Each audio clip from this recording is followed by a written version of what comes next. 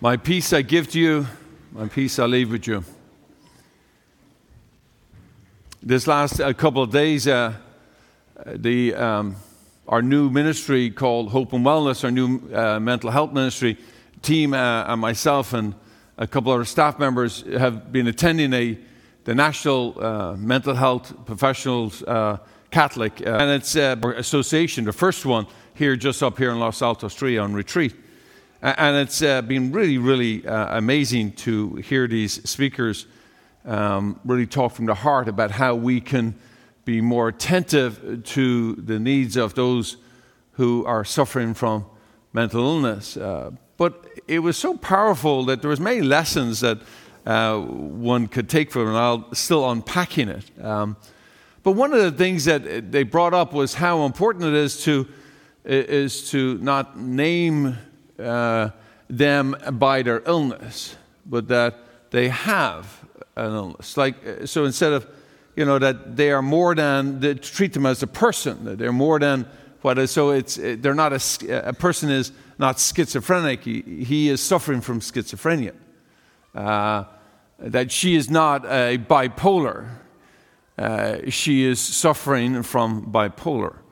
And so, it seems like a very small thing, but what happens is we're more than our diseases. We're more than our wounds and our brokenness. We have a soul, and part of it is that when we treat them as a person who has an illness as opposed to the illness, it makes all the difference in the world. And this is very clear among medical professions that when you go to a hospital, you're treated by your disease versus treated as a person who has the disease, whether that be a physical illness or a mental illness. It's really the same.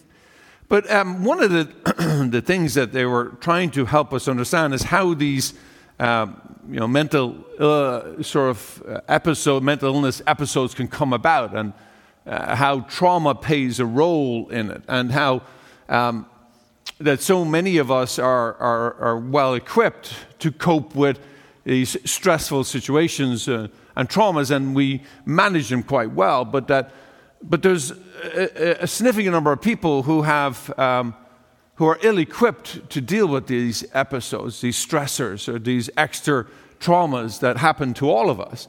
And because they're ill-equipped to deal with, whether by genetic conditioning, if you would, or whether by environmental or conditions or home conditions that have enabled them, they often are ill-equipped or mal-equipped. In other words, that they've learned bad habits that make even the situation then even more stressful, not only for them, but for all the people around them.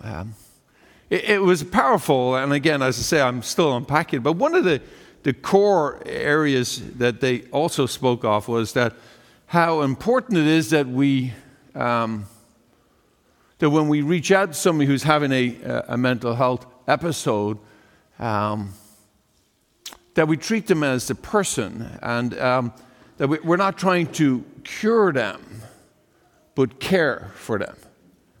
That we're not trying to heal them, but we're trying to companion with them, that they don't further isolate, but that they come into community, which is the draw out of so much of the mental health episodes that create the isolate, and that compounds complex, even makes it a complex situation even more. And it's funny, I when I was reflecting on today's scripture, I'm going like, isn't that what we're called to do for all? As a disciple, we're called to do for each other. Is to not see each other as the wounds that we have or the brokenness that we have. That we're called to see each other as the individuals, as persons, as souls, yes, with wounds and with brokenness.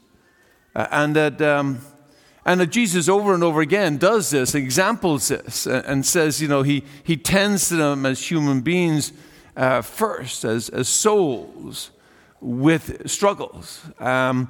And he goes out and meets them, and then he commands his disciples, as he does today. He says, love one another. This is the critical component, is loving is the way to peace.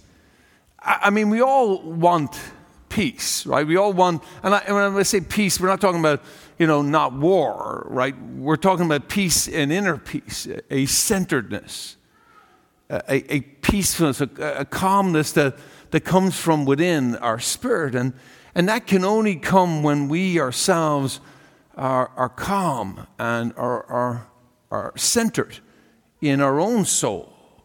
Because then we could be centered and companion others in their souls. And so what does that require of us? It requires of us is, you've heard me say it thousands of times, you're going to continue to say it, is we need to be men and women of prayer, that we could center ourselves, that we know our own soul and that we know our own weakness, our own brokenness, our own maybe tendencies to not be able to handle our own stresses sometimes.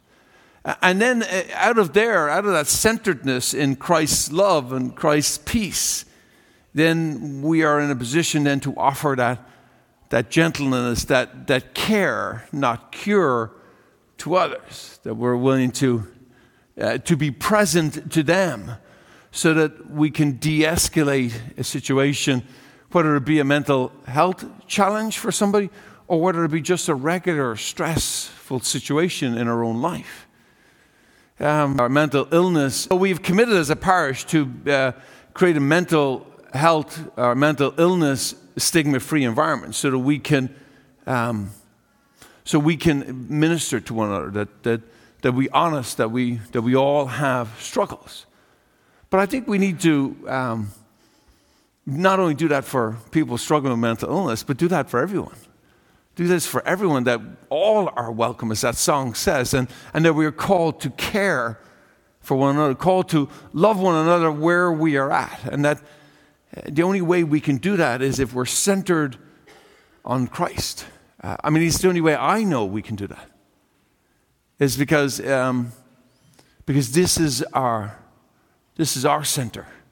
The center is in Christ and in the Eucharist. And out of here we get nourished, we get strengthened, but then we go forth to do the work of being a disciple, of focusing more on care than cure. Presence and accompaniment than on trying to change people.